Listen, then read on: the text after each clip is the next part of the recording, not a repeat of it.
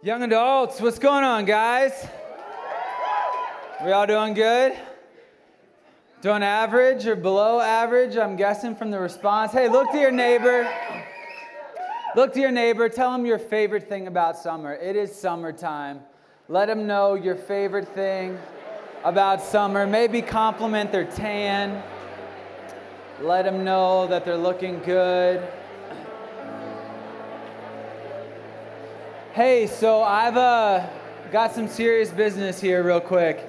I've been traveling for the past couple weeks, and I've been keeping up with young adults via our YouTube channel and podcast and all that. And there's been some really weird talk about hockey recently. And I think Luke had you pray for the Red Wings, which who even knew that Detroit was still a city, like, right? And then and Jess had you pray for Colorado's team, whoever that is. But the Bible says to give honor where honor is due.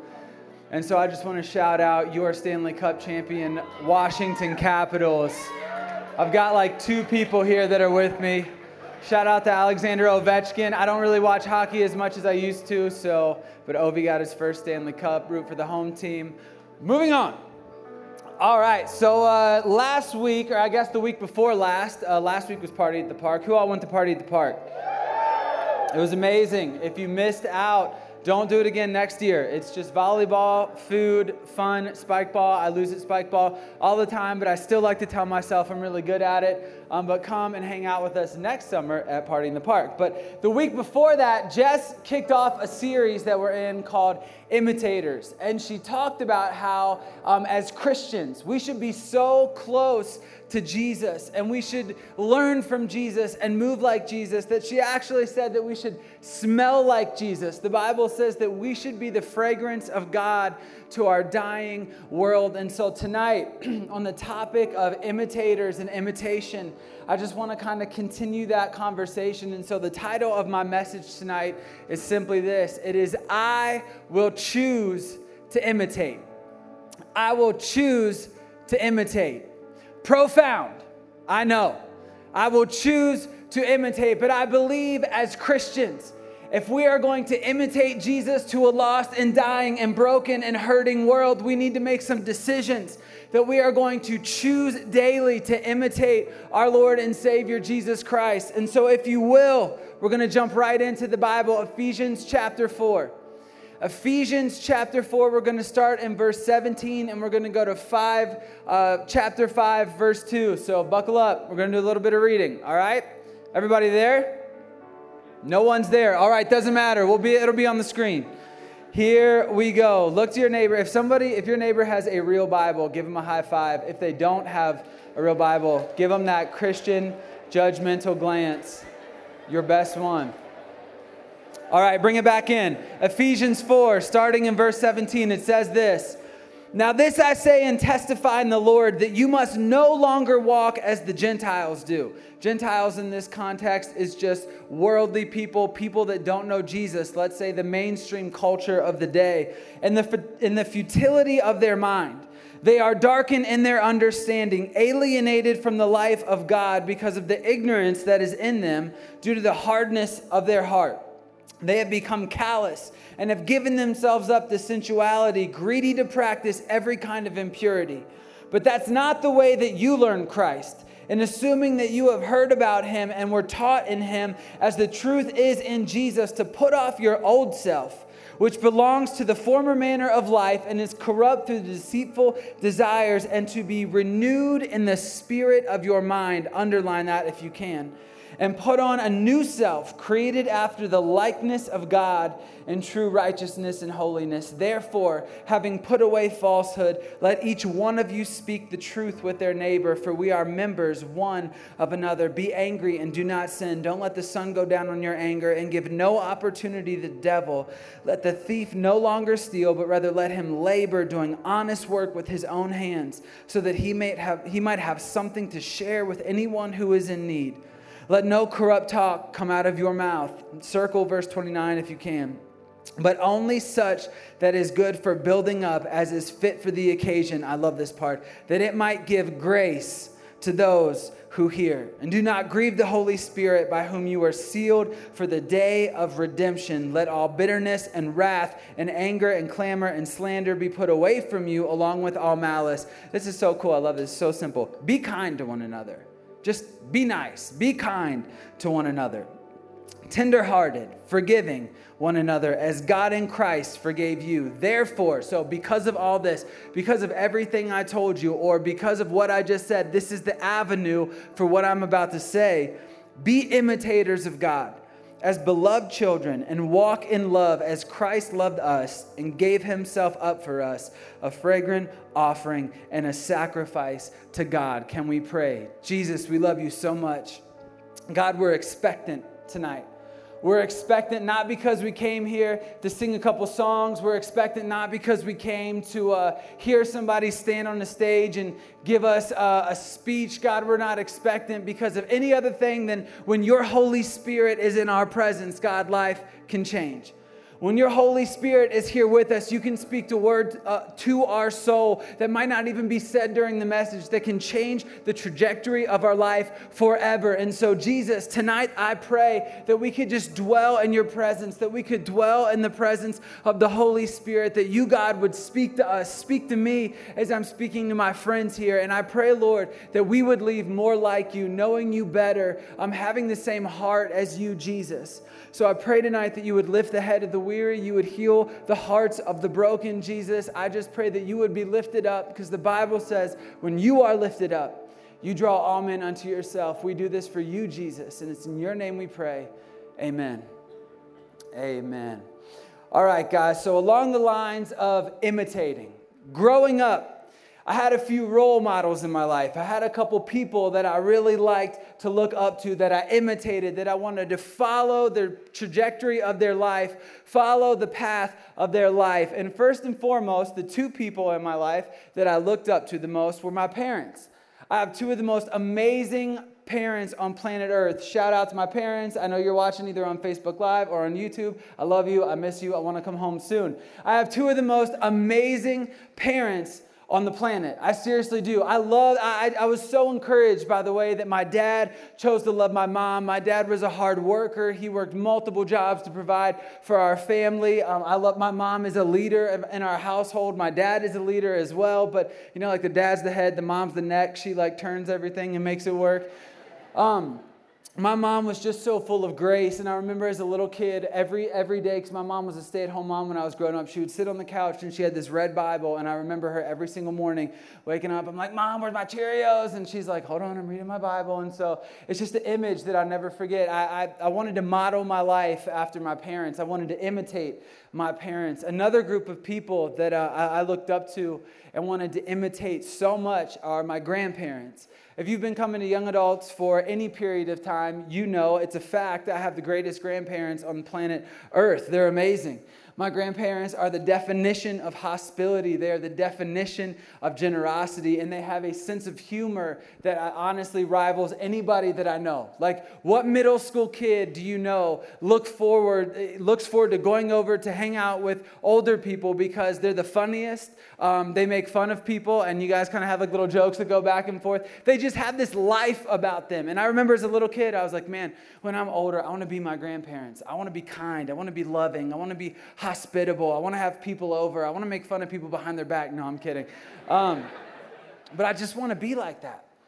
But outside of my family, outside of my immediate family, I had people in culture that I looked up to, that I wanted to emulate, that I wanted to imitate and follow the trajectory of their life. There were people that I just thought were cool. There were people that I thought had this confidence about them. And the first person as a little kid that I looked up to was this guy right here, Allen Iverson.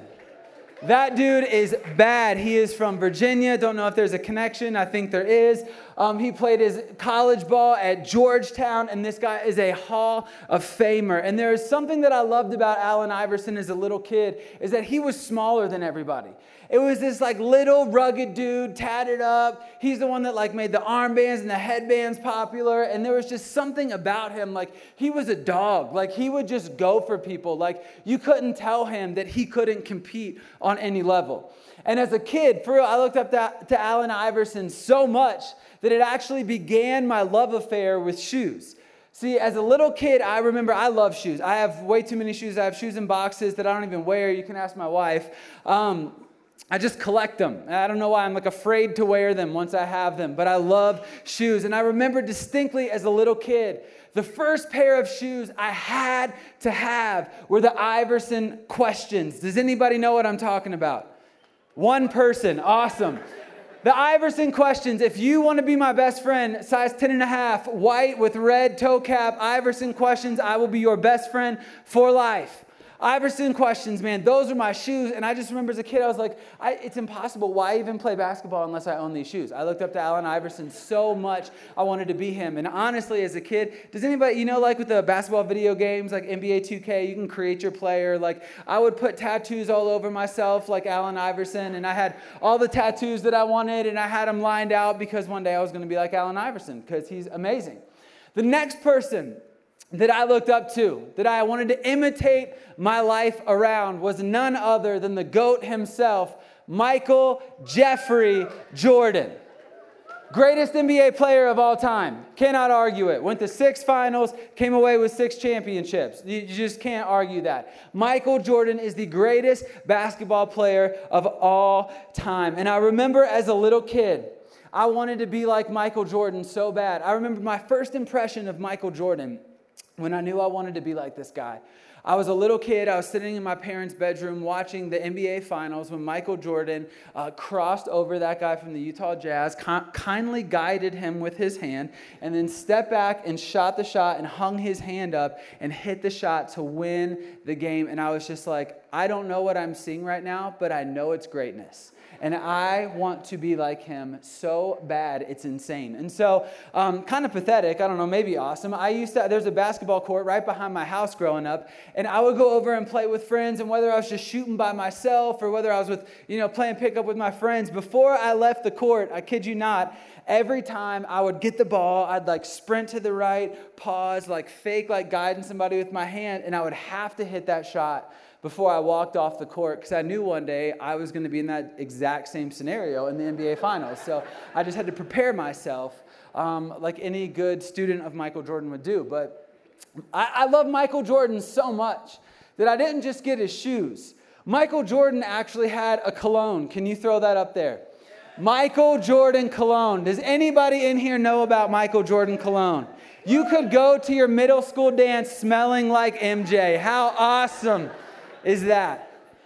But when this came out, I was like, Mom, need it right now, need to smell like Mike. I need to look like Mike, wear shoes like Mike, stick my tongue out like Mike, and I need to smell like Mike. This is what I need, and I'm not even kidding you. This is where it kind of gets sad, so bear with me here, or pathetic, whatever you want to say. As a kid, I joined Rec Basketball League. And I would put on the wristbands, I would put on the shoes, and before every single game, to channel every ounce of MJ that I possibly could, I would hose myself down in Michael Jordan cologne, just trying to get the edge, right? Trying to get if there was a drop of sweat from Michael in the cologne, I wanted it to penetrate my pores so that I could play like Mike. And little did I know, I was just this little ball of Hollister, running around the court, knocking people out as I ran past.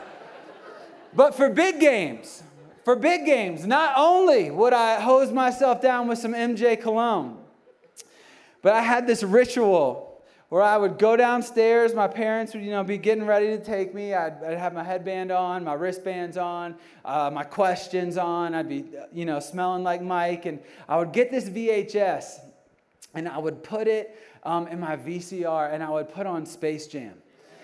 And I would put on the very opening scene where Michael Jordan's 7 or 8 years old, because I was about 7 or 8 years old when I did this, and I remember him just here in the basketball dribble, hitting those shots with the steel, not rim, but netting, the steel netting, and his dad comes out and he's like, Michael, it's late outside, and he's like, one more shot, Dad, and in the background, you just hear R. Kelly coming on, and it's just that pivotal moment, I believe I can fly, yeah, and you're just, Michael Jordan's running to he's about to do a layup, and it starts flashing to Jordan with his tongue out, and I was just like, oh my gosh. anything that I have to do to be like this guy. And as a kid, I would sit and I would watch this, channeling my inner Mike, and I would believe that I could fly, and I would spray myself with cologne because I just wanted to be like him. I wanted to imitate him with my life. And my point in sharing this very bizarre, pathetic, awesome story about myself as a 7 or 8-year-old kid is this: everybody in this room is an imitator.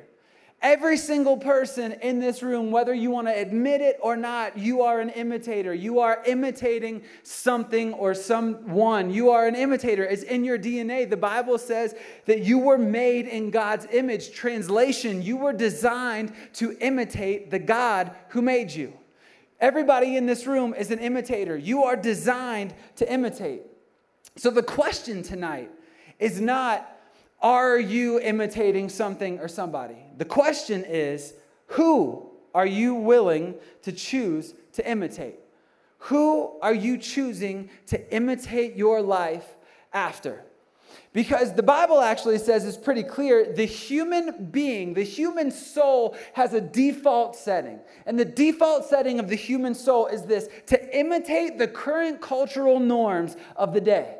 To imitate whatever's going on in the cultural norms of the day. And the Bible actually says by doing this, by imitating the mindset, the talk, the actions of current culture, we are actually imitating a lifestyle that will lead us to death. Proverbs says this: it says, there's a way that seems right to a man, but in the end leads to death. Ephesians, the book that we kind of read out of earlier, chapter 2, it actually says this. It says, and you were dead in the trespasses of your sin, in which you once walked, following or imitating the course of this world, following the prince of the power of the air. And I'm not sure exactly who that is, but it doesn't sound like a good person to imitate. And the spirit that is now at work in the sons of disobedience, get this, among whom we all once lived, and the passions of our flesh, carrying out the desires of the body and the mind, and were by nature children of. Wow. We were children of wrath, like the rest of mankind.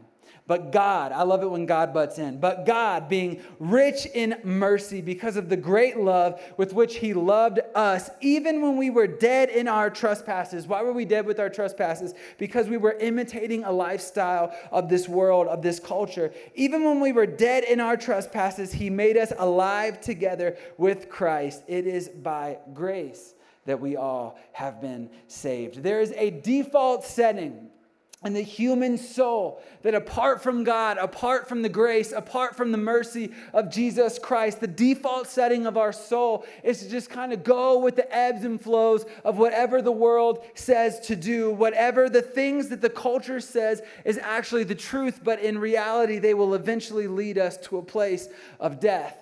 Paul is telling us in this book of Ephesians that we as human beings, my goodness, human beings, wow. We as human beings have been designed in our innermost being to imitate something. We were designed to imitate something. And without Jesus, we simply just follow the trajectory that the culture tells us to go on.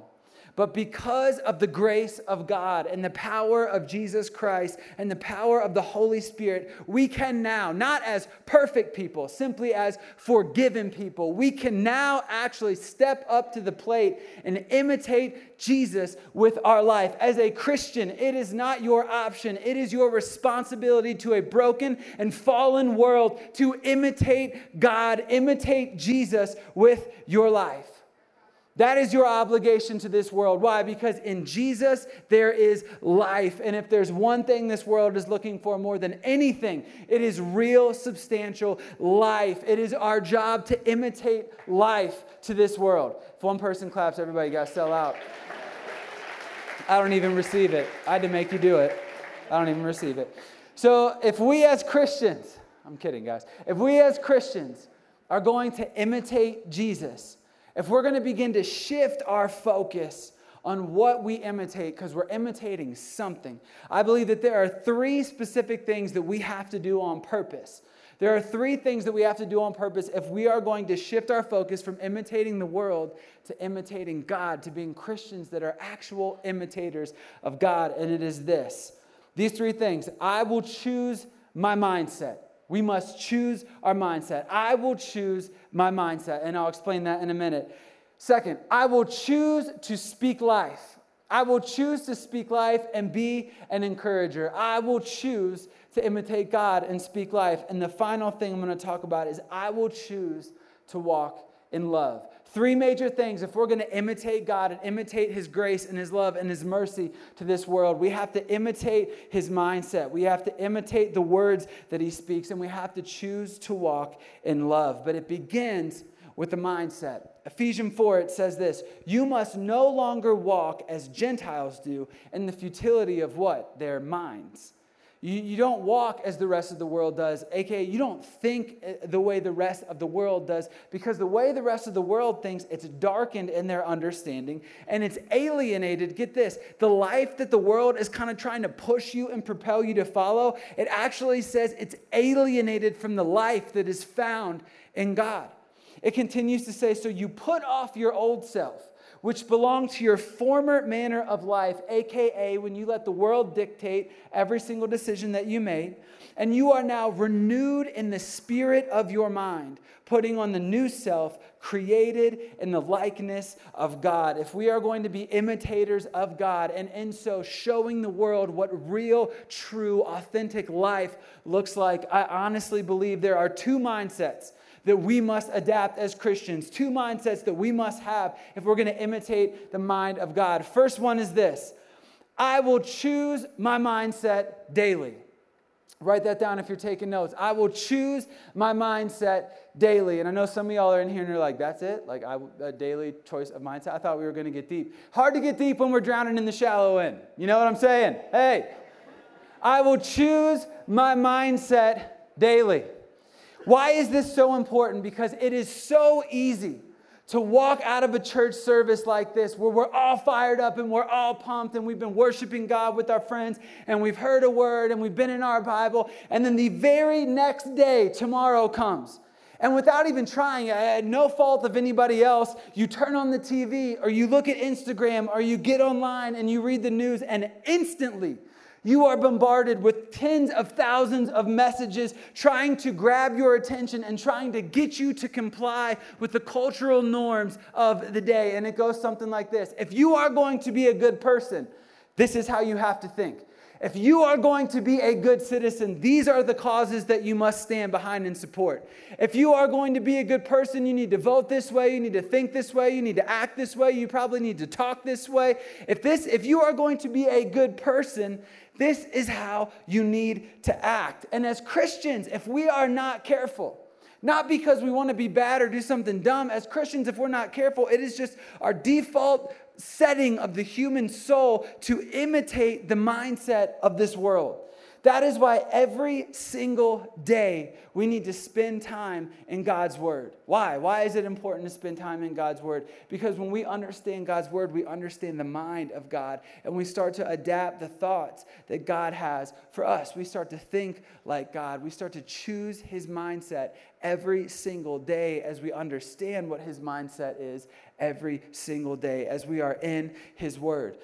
We need to begin to think the thoughts of God, give our life over to spending 5, 10, 15 minutes, whatever it looks like, reading our Bibles daily so we can begin to think the thoughts of God. Because here's the reality. If we do not choose our mindset every single day, the world has an amazing mindset that it would love to lend you for the day until you get back on track, right? The world has something readily available for you to choose as your mindset. If you do not intentionally choose it every single day, it goes something like this. Cultural mindset. Number one, who can I use today to benefit myself? Who can I use? Who can I like kind of manipulate? Who can I use to benefit myself and my purposes today? Jesus mindset. Who can I encourage today? Who can I go to and encourage? I don't need to use anybody. Who can I encourage today? God mindset, be an encourager. World mindset, who can I use to benefit me? Cultural mindset, how can I get ahead today? Jesus mindset, who can I serve today? Who can I serve today? Who can I lift up instead of lifting myself up? And here's the thing. There's even this line of thought kind of within the church and within Christian circles that if we are going to be effective witnesses to the world or whatever, if we're going to go out into our streets and we're going to tell people about Jesus, we probably should adopt the mindset of this world because it will allow us to understand the culture and it'll allow us to understand the lingo and it'll allow us to be relevant, and we probably need to adapt the mindset of the culture. Listen, that could not be further from the truth. God did not send us into this world to kind of get a gauge on the culture and to kind of indulge ourselves in the culture. And listen, I'm not saying TV shows, Netflix shows, certain clothing. I'm talking about a mindset here. God didn't send us into the culture to adopt the mindset of the culture. He sent us into the culture because he said, in me is real life. In my word is real life. In my Holy Spirit, there is life. So you go into the culture. You write the narrative for the culture. You dictate the thoughts of the culture because there is real life in me. And that's the life that every single person is looking for.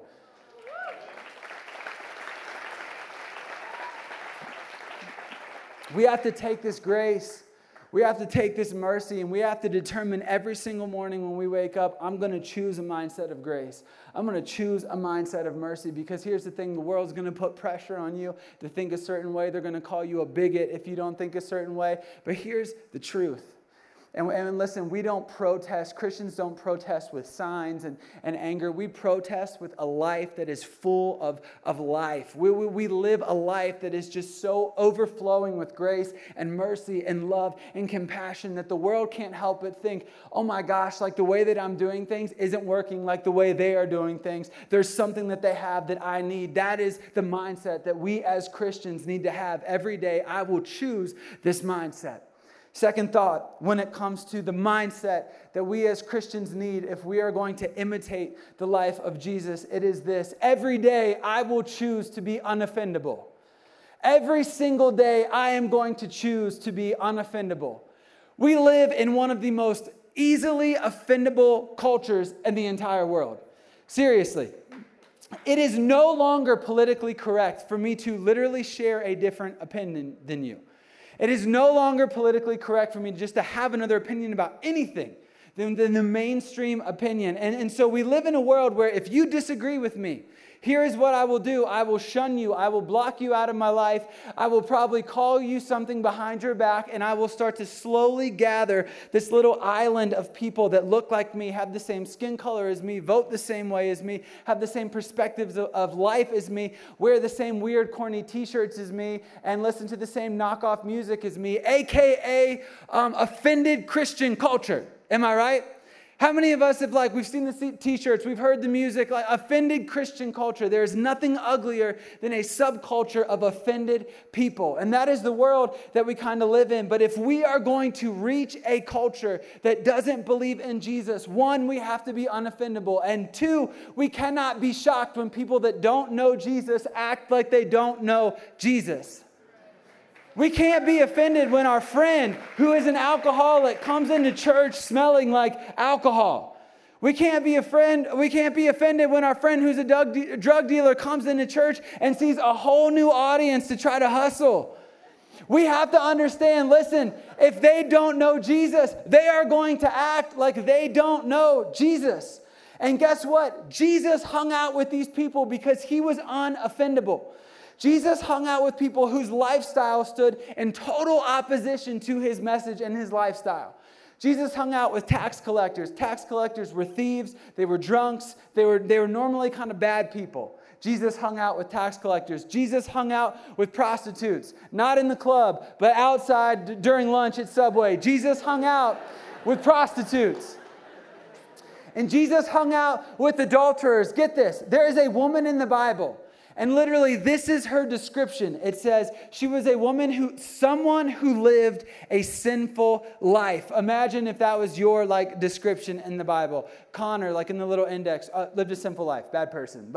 This woman came up to Jesus, and the only context we have of her is that she lived a sinful life. And she came and she broke this alabaster jar, this box of fine perfumes on Jesus's feet. And in that moment, Jesus was was not offended at the lifestyle that this woman lived because he knew she was recognizing something that other people didn't. But the Bible does say the religious people of the day were offended that this woman would approach Jesus and give him a gift, because if only Jesus knew the lifestyle that she lived, he would not be cool with it. But Jesus knew absolutely everything this woman had done, is doing, and will do, and he was totally cool with it, because while the religious people of the day, they couldn't recognize that this woman saw Jesus finally for who he is, and there was a change taking place in her heart. So often we want to read the outside of a person, and we don't get the opportunity to read what Jesus is doing on the inside of a person. And if we are going to be like God, if we are going to have the mindset of Christ, one, we have to pick it daily, and two, we have to choose to be unoffendable, because we are going to rub shoulders that, quite frankly, might be with people that might offend us a little bit. Is that cool? Can young adults be a place where we just choose to be unoffended by somebody else's lifestyle? I hope and I pray that this room continues to fill with people that are different than us, that don't look like us, because we're just unoffended and we say, hey, anyone who wants to is welcome. Come hear about Jesus. If we are going to imitate Jesus, we have to do it daily, and we have to choose to be unoffended. Number two, and I think I'm going a little long. I don't know. I'm feeling fired up tonight, guys. Number two, if we're going to imitate Jesus, I will choose to speak life. We need to choose to speak life. Ephesians 4 says, let no corrupt talk come out of your mouth, but only such as is good for the building up of others, as is fit the occasion, that it may give grace to those who hear. If we are going to imitate Jesus with our words, speaking life and speaking hope to people, we need to decide right now that no matter what, I am going to be an encourager. Write that down. No matter what, I choose to be an encourager. And let me tell you something. If your criticism of somebody is louder than your encouragement towards somebody, don't expect your words to have any weight or any power in their life. I'll say that again. If your criticism towards someone is louder than your encouragement towards them, never expect your words to have any power in their life. Why? Who are you more likely to listen to? Are you more likely to listen to somebody that's always pointing out your flaws, always pointing out where you can get better, always pointing out what you did wrong, always pointing out where you missed it? Or are you more likely to listen to somebody that believes in you, that is encouraging you, that is speaking the promises of God over your life, even though you might not even believe in God? Are you really willing to listen to somebody that believes the best days of your life are ahead of you, that God has a purpose, that God has a calling on your life? Who are you more willing to listen to? I'm more willing to listen to the person that's encouraging me, even if I don't believe in what they believe in. See, encouragement always gets you a conversation at the table. Criticism is just something we kind of do from afar, right? Like social media, there are times, and I'm so guilty, there are times where I'll be like watching people that on social media that I followed in college, and if you're watching, I love you guys, sorry about this, but I would just judge them. I'll just judge their life, I'll judge their wife, I'll judge their house, I'll judge their car, I'll judge where they're doing. I'm criticizing their life instead of encouraging them and building them up. If we are going to be Christians, we need to make a decision to choose to be encouragers. Proverbs says this, it says, anxious fear brings depression, but a life-giving word of encouragement can do wonders to restore joy to the soul. You want to know what's magnetic in a world that is so critical? An encourager. You want to know somebody that just draws people to themselves for no other reason in a world that is so critical? It's an encourager. An encourager draws people to themselves. Get this, if you have an employee that you work with that you can't stand, encourage them. Even if you hate them, even like Becky. I hate Becky. She is, Encourage them. Go encourage them. If you have a boss that comes down on you harder than they might come down on somebody else, or maybe there was a misunderstanding and your boss, you just feel like the goal in their life is to crush you and squash you, do this. Pray for them and then encourage their dreams in public. Watch what happens to their spirit. It might not get you a promotion, but I'll tell you one thing. It'll change their spirit. If you have a friend that you want to come to church and get to know Jesus, but they're not willing to step within 1,000 miles of a church, start identifying the best in them and encouraging them in that. Start calling out the best in somebody. Start seeing what's there and calling out the best and encouraging the best in somebody. Because why? Sooner or later, somebody is going to come to you and say, hey, you are really weird, and your encouragement is kind of stressing me out, but at the same time, I kind of like it. At the same time, I kind of like when you're like, hey, believe the best for you. Hey, buddy, in the cubicle next to me, hey, Dan, God's got a plan for your life. Praying for you. It might weird some people out, but listen, it's going to be magnetic. And you don't have to be weird. You don't have to like prophesy something over their life when you've never had a conversation about Jesus with them. But literally just, even if you have to start with like, hey man, like your shirt. Be like, oh, okay, thanks. It does something in you. You start to become an encourager. Hey, I like your shirt. Hey, believing the best for you. Hey, like just the other day, I'm dog sitting. And I'm taking this golden doodle on a walk, and it is just mad hyper. And from a distance, it sees another golden doodle coming from like 8 miles away. And he's like pulling at the leash and like lunging, and I'm like, oh man, calm down, all right? And like, I don't know this dog very well, so I don't know if he's just going to go lick them or if he's going to try to rip their face off. So I'm just like blood tight grip on the leash. And this guy comes up, and I'm not kidding, because I was reading for this and praying about this, and I want to be an encourager. I literally was just like, hey man, like your shorts, which is a weird thing to say to another guy, I realized in the moment. But just literally off a little compliment, he was like, oh cool, I live around here, do you live around there? I kind of lied, I was like, yes I do, and then I said I was house sitting. And he was just like, hey, like what do you do? And so I just got to tell him about Red Rocks. No idea if he'll ever come or not. But just a simple rando word of encouragement can open up doors that you might never know existed. Listen, sooner or later, people are going to ask you, why are you such an encourager? Because I'm a Christian. Why are you an encourager? Why do you choose to believe the best is yet to come? Why do you choose to believe that the best days are ahead? Why do you choose to believe that there is purpose, that there is faith, there is hope, there is life in my future? Because when I know Jesus, why not? When I know Jesus, the worst thing that could happen is that I die and I go live in a place with pearly gates and golden streets. And that is better than what I'm experiencing right now. And so the best is yet to come. If you are a Christian, you are by nature an encourager. If you are a Christian, you are an encourager, and that will draw people to you. The Bible says it wasn't the criticism of God that drew people to repentance. It was the kindness of God. It was the encouragement of God that draws people to repentance. If we're going to imitate Jesus with our words, we have to be people that choose to call out the God-given potential that we see in people instead of criticize what they're already doing wrong. And here's another thought on mimicking Jesus with our words, on imitating Jesus with our words. And band, you guys can start to make your way on out here. If we are going to imitate Jesus, if we're going to choose to imitate him, not only with our minds, but with our words, then this, if you are a Christian, as a Christian, you will never be able to control every situation that life throws at you. But you will be able to control your vocabulary and your words of faith in that situation. I'm going to say it one more time. As a Christian, you will not be able to control the situations that you find yourself in. But you will be able to control the words that you say in those situations. Because isn't it easy to start speaking negativity, start speaking death, start speaking hatred over things when things don't go your way? When your boss kind of gives you a hard time or maybe calls you out in front of people. Man, I hate that person. I swear on my life. If they were just gone tomorrow, it'd be the best day of my life, right? How easy is it just to kind of switch into that mindset? If a friend stabs you in the back, oh, you just wait. One day they're going to get theirs, and I hope I'm there to see it, and I will dance all around them while they are suffering. Isn't that the human heart can go to a dark place? If a boyfriend or girlfriend breaks up to you, right? Sucks for them. I'm the best they'll ever do. Life of celibacy and singleness for that person moving forward, huh? It's so easy to get into the mindset of this negative speaking. But when you became a Christian, you forfeited your right to allow your situation to dictate your vocabulary.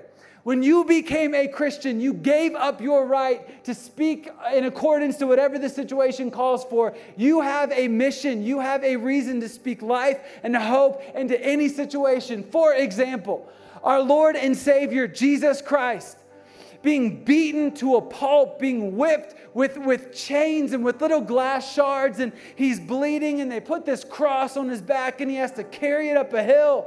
And then these guards, they rip his beard out and they pull on his clothes, and he's laying there naked, and they start to grab these stakes and drive it into his hands and drive it into his feet, and they put a crown of thorns on his head. He found himself in the worst situation a human could find themselves in. And the Bible says at any given moment, it was his right to call down legions of angels to come to his rescue. But because he loved us so much, he knew this was the only situation that could bring us back into a full relationship with God. And so he endured. But get this, in the worst situation somebody could ever find themselves in, Jesus being hung naked and mocked on a cross, he chose to speak grace and forgiveness. And in the worst situation he found himself in, while he was hanging on a tree, he said, "Father, forgive them, for they do not know what they are doing." While Jesus laid there dying, being mocked, he spoke grace, he spoke forgiveness, he spoke mercy, so that now all of us in this room can sit here and have a relationship with him out of love and don't have to worry about the punishment of God for our sin. Give it up for that. So as a Christian, if we are going to imitate Jesus with our words, our situation means nothing. We speak faith, we speak life, we speak grace, we speak mercy over any situation we find ourselves in. Because if Jesus did it on the cross, we can do it in our daily life. We can go into these streets, we can go into our neighborhood, we can go into our families and speak hope and grace and faith, and people will wonder what is going on, and it's just because we want to be like Jesus. We want to be like Jesus. If we are going to imitate God, we need to have the mindset of God. We need to have the words of God. We need to be generous with our words. We need to just constantly pour out grace and mercy in a culture that is dying and looking for reasons to find life. We need to be that example of life to them, and we do that by imitating Jesus. Last thing, and I'm closing. Last thing, I will choose to walk in love. If we are going to imitate Jesus with our life, we must choose to walk in love. The Bible says that we have been loved unconditionally. Therefore, we love with unconditional love. And unconditional love doesn't mean that you agree with every mindset. It doesn't mean you agree with every behavior. It doesn't mean that you agree with every situation you find somebody in. But what it does mean is that you love somebody the way that God has loved you, that when your life didn't line up to God's grace, when your life didn't line up with his holiness and his standard of perfection, he chose to show you mercy. He chose to walk beside of you unconditionally. And so therefore, if we receive grace and we receive mercy that we do not deserve, we then shadow that and mirror that to a dying and hurting world where, hey, your lifestyle might not line up. I'm going to walk beside of you anyway. I'm going to love you unconditionally. I'm going to love the crap out of you, and you are not going to know what hit you, but it's just because I have received this love that I can't even begin to describe. If we are going to imitate Jesus, we have to imitate his mindset. We have to get his word so deep in our heart that we begin to think like him. We have to choose it daily. We have to choose to be unoffended, because Jesus wants to reach the lost. He wants to reach the hurting. We have to be encouragers to a broken world. We have to not let our situation dictate the words of faith that we speak, and we have to walk in unconditional love towards anyone and everyone that we come into contact with. Will you stand with me? I'm out of breath. If you are in here tonight, and maybe you're a Christian, maybe you love the idea of God's grace, you love the idea of God's mercy, but if you're just going to be honest with me for a minute, you said, hey, if I'm being honest, I haven't really chose to walk the way that Jesus walked. I haven't really chosen to speak the way that Jesus spoke or think the way that Jesus spoke. I kind of do my Christian thing on the weekends or on Thursdays, but then I kind of go back to my own thing on other days. Let me tell you the good news. God is not mad. God loves you. He cares for you. He knew this was going to happen. That is why the Bible says every single day it says, put off the old man, put on the new man. He knew this was something that was going to take some practice. But tonight, I just want to have a moment in the sand kind of moment, a line in the sand kind of moment for you just to say, nothing special about this, but for you just to say, hey, tonight, I'm going to decide with everything that is in me that I'm going to choose the mindset of Christ. I'm going to choose who I'm going to imitate. I'm going to choose his mind. I'm going to choose to speak like him. I'm going to choose to love like him. And I might fall, but guess what? The Holy Spirit's there to pick me back up and set me right back on course. If that's you tonight and you just want a moment of confession, a moment of honesty with every head bowed and eye closed, if you say, my life doesn't really line up with this Christianity that I claim, but I'm believing that tonight I can take a step forward and imitate Jesus, would you please put your hand up in the air? I want to pray for you. That is awesome. And if you're in here tonight and maybe you don't know about Jesus, maybe you know about him, but you just kind of see him as like this religious figure. You just see him as a crutch for the weak. Can I tell you that there is a God in heaven that loves you? He cares about you. He believes in you. The Bible says that for God so loved the world, he gave. That means he loved you before he gave Jesus. For God so loved you that he gave Jesus so that you could have this unhindered relationship with him. There is a God in heaven that knows your name. He knows every hair on the top of your head. He loves you more than you could ever imagine. If you would like to meet Jesus and you would like to say, Jesus, I don't want to look at you as some religious figure anymore. I want a relationship with you. If that's you in here tonight, would you please raise your hand? I'm going to pray that Jesus comes into your life and becomes the Lord of your life. Awesome. Hands everywhere. Hands everywhere. Can we give it up for those people that decided to follow Jesus? Lord Jesus, we love you. God, our prayer tonight is that every single day we can begin to look more and more like you, not because we're trying to be perfect, because we're forgiven. And we want to mimic this life. We want to show this life what they're missing with Jesus. And I honestly believe that if we think like Jesus, talk like Jesus, live like Jesus, there's a life waiting for us that we can't even imagine, that will attract the world and that we could be lights in a dark place. Jesus, we love you. And for every single person that chose to put their faith in you tonight, God, I pray that your Holy Spirit will begin to do a work in their heart. Would you affirm the decision that they made?